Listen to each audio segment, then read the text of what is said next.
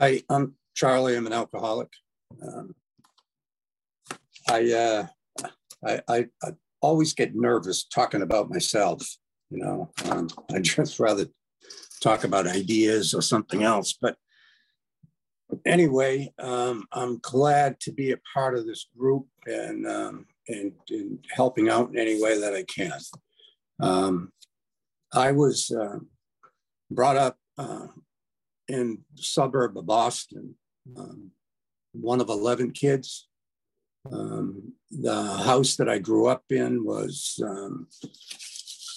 like a perfect environment for a child. It's just full of love and happiness, and everybody got along. And parents didn't, they drank probably 2 or 3 times a year. It's kind of interesting that my family is riddled with alcoholism. Aunts, uncles, grandfathers, cousins, my son.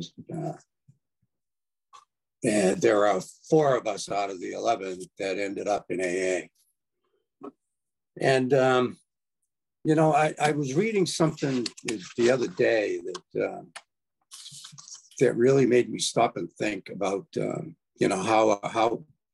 how life unfolded for me and probably for a lot of other people. And this quote was, "We never had the opportunity to choose our beliefs. We didn't even choose our own name, but we agreed with the information." And that's what happens growing up. I was from a family that, from Irish ancestors. My grandparents were born in Ireland. And we're Catholic. And, I went to 9 years of Catholic schools. So there were a lot of things that were, that I was taught that, were truths. And I came to find out later that I didn't believe in those things. And, probably by the time I was in the 3rd grade, I began to question things.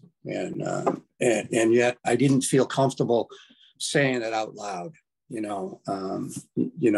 just, being in a Catholic school, being taught by nuns. And by the way, I like the nuns. I know a lot of people have horror stories about them, but I don't.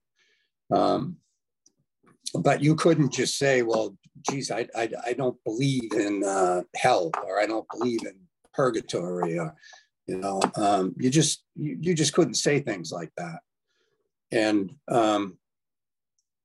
so I think what happened was I ended up probably at a pretty young age recognizing the fact, even though a lot of it was probably subconscious, that I was living a contradiction. I had to pretend that I believed all these things. I had to adhere to all these beliefs and traditions that were being imposed on me, whether I agreed with them or I didn't. And when I turned, it was actually the summer between the 8th and the 9th grade. I was 13 years old. It was the first time I drank to get drunk. And I look back on it today, and, just put alcohol in my system, and it just did something to me, that it didn't do to other people. By the time I was a junior in high school, one night there was a lot of problems, and the police were involved. They got called to the house because of me. And anyway, a few nights later, some friends were going to the liquor store and asked me if I wanted anything. And I gave them some money to get me something. And a friend of mine looked at me and said, "After everything that happened the other night, how can you drink?" And I just looked at him, and I honestly answered him. And I said, "I don't really know. I just know that I can." I was taken to my first AA meeting when I was 16 years old. I belonged in AA then. And the only thing that I really remember about being at that meeting was that I was treated like everybody else. I was 16 years old, and these were all adults. The youngest people there were probably 40 years old. And when you're 16, 40-year-old is an old person. And they talked to me like I was one of them. they let me smoke cigarettes, you know, and it was just a odd feeling to be like accepted by adults.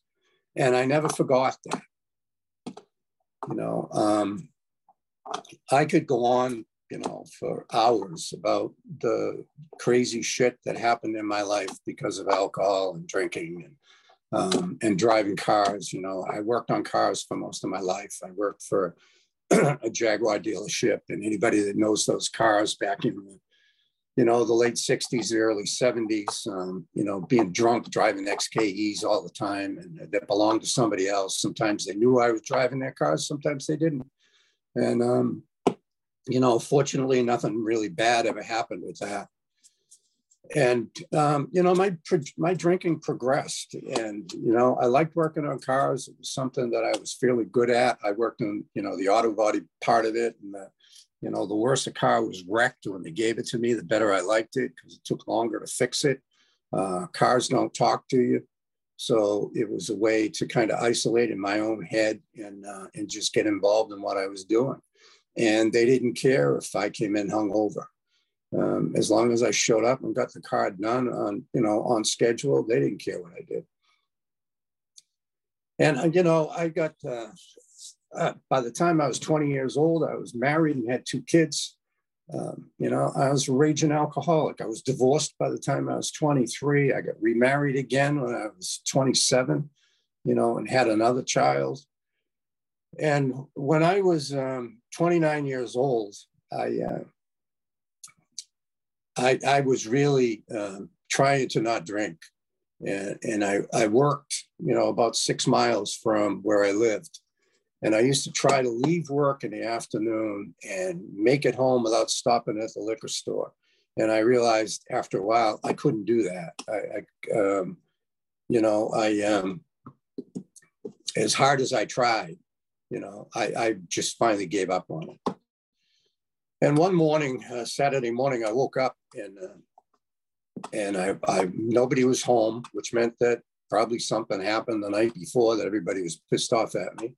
And I walked over to the refrigerator, took out a can of beer. It was probably 11 o'clock on a Saturday morning. And I walked directly over to the sink and I opened the beer. And it dawned on me why I was standing at the sink, because there was like a 50-50 chance that I was going to be able to keep this down.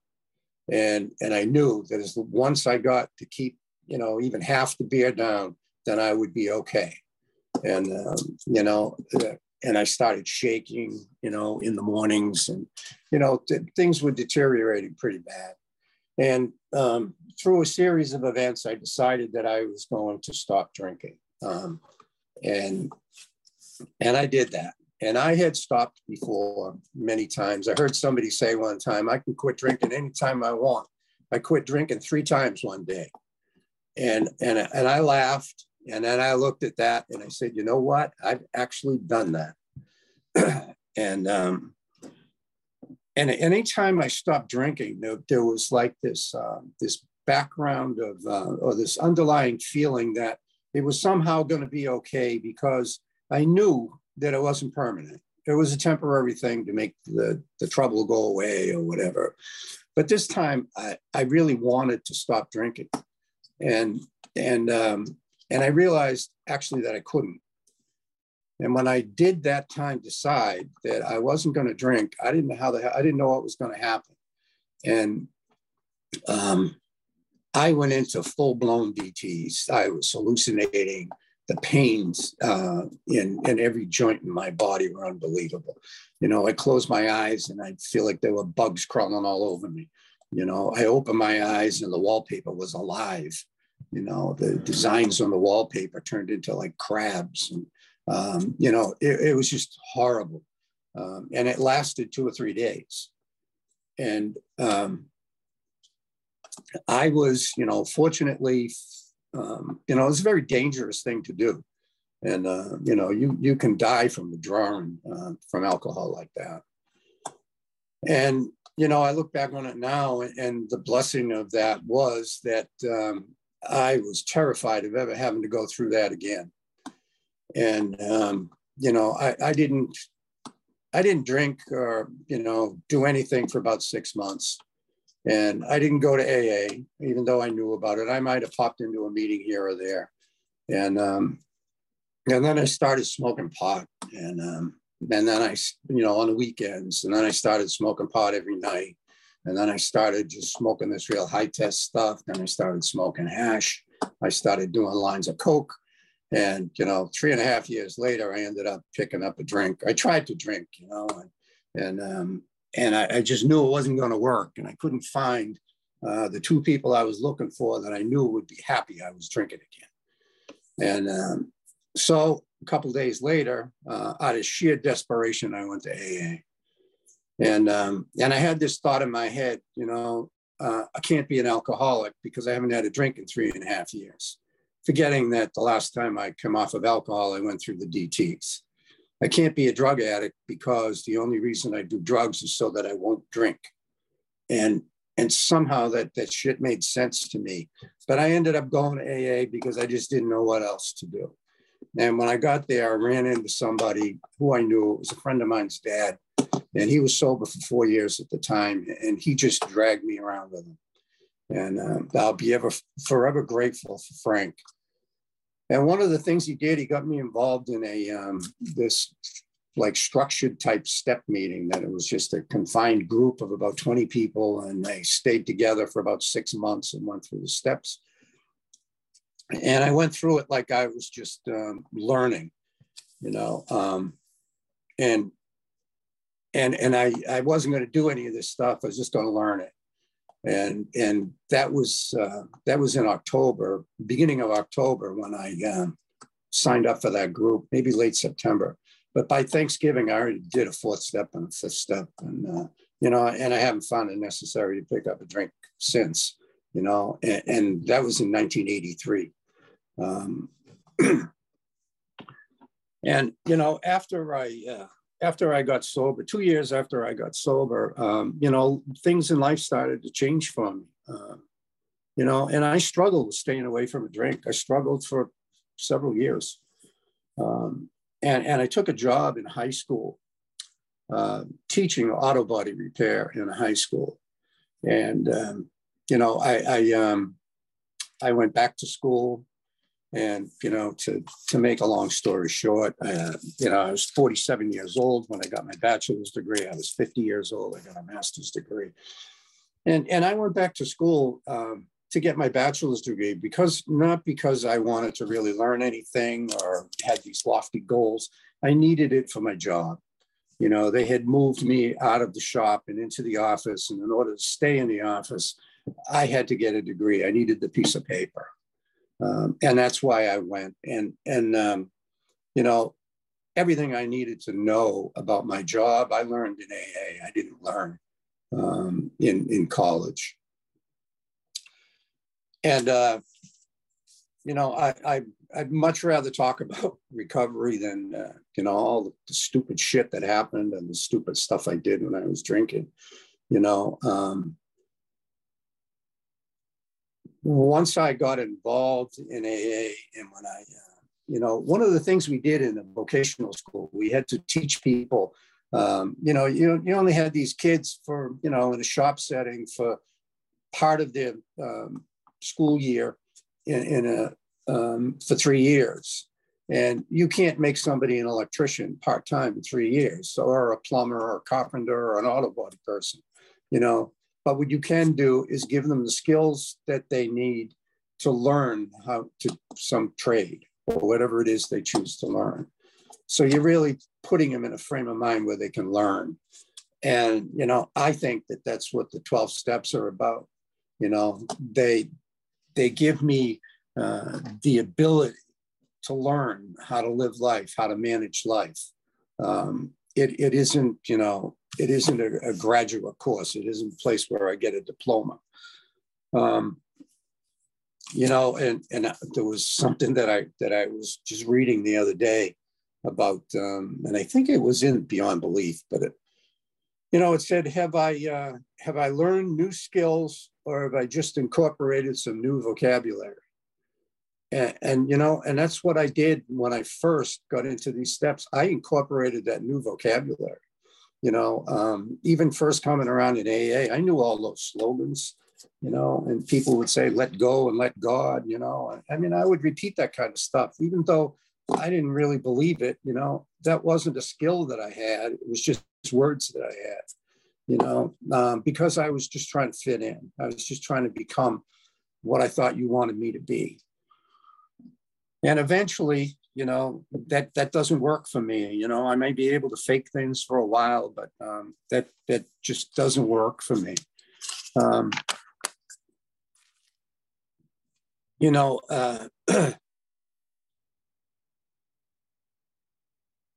When I got to AA, and this is kind of the way I look at it today, I had an answer to everything.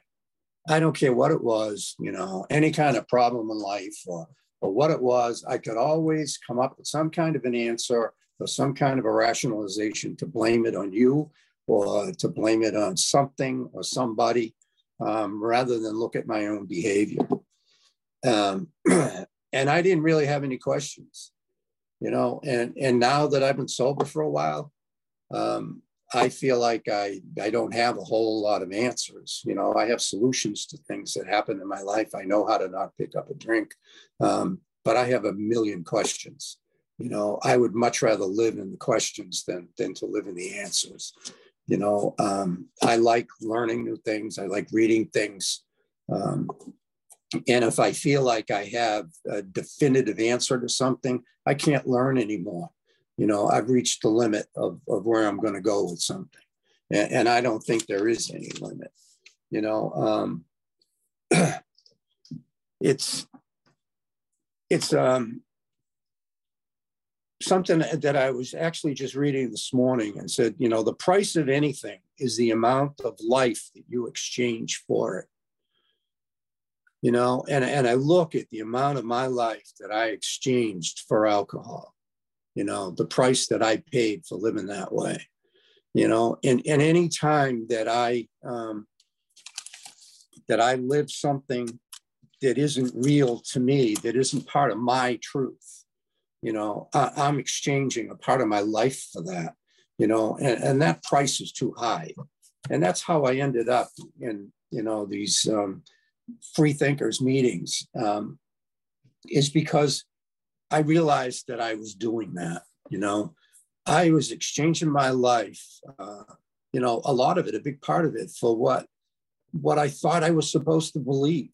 I tried like hell to believe in this, the whole religious part of the world, and I didn't believe it.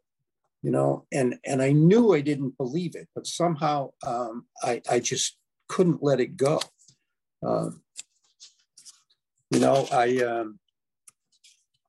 Today, I just try to be true to who I am, and I live by these different quotes and these different, lyrics in a song, that just hit a trigger for me.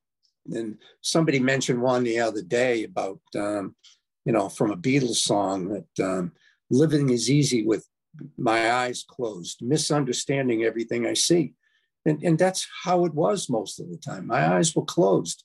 I was just listening to what it was that you were telling me that I was supposed to believe, rather than open my eyes and look at who I was. And what my truth was, what my belief is. I think that's what those 12 steps were really designed for, was for me to figure out what my truth is, not yours, not somebody else's.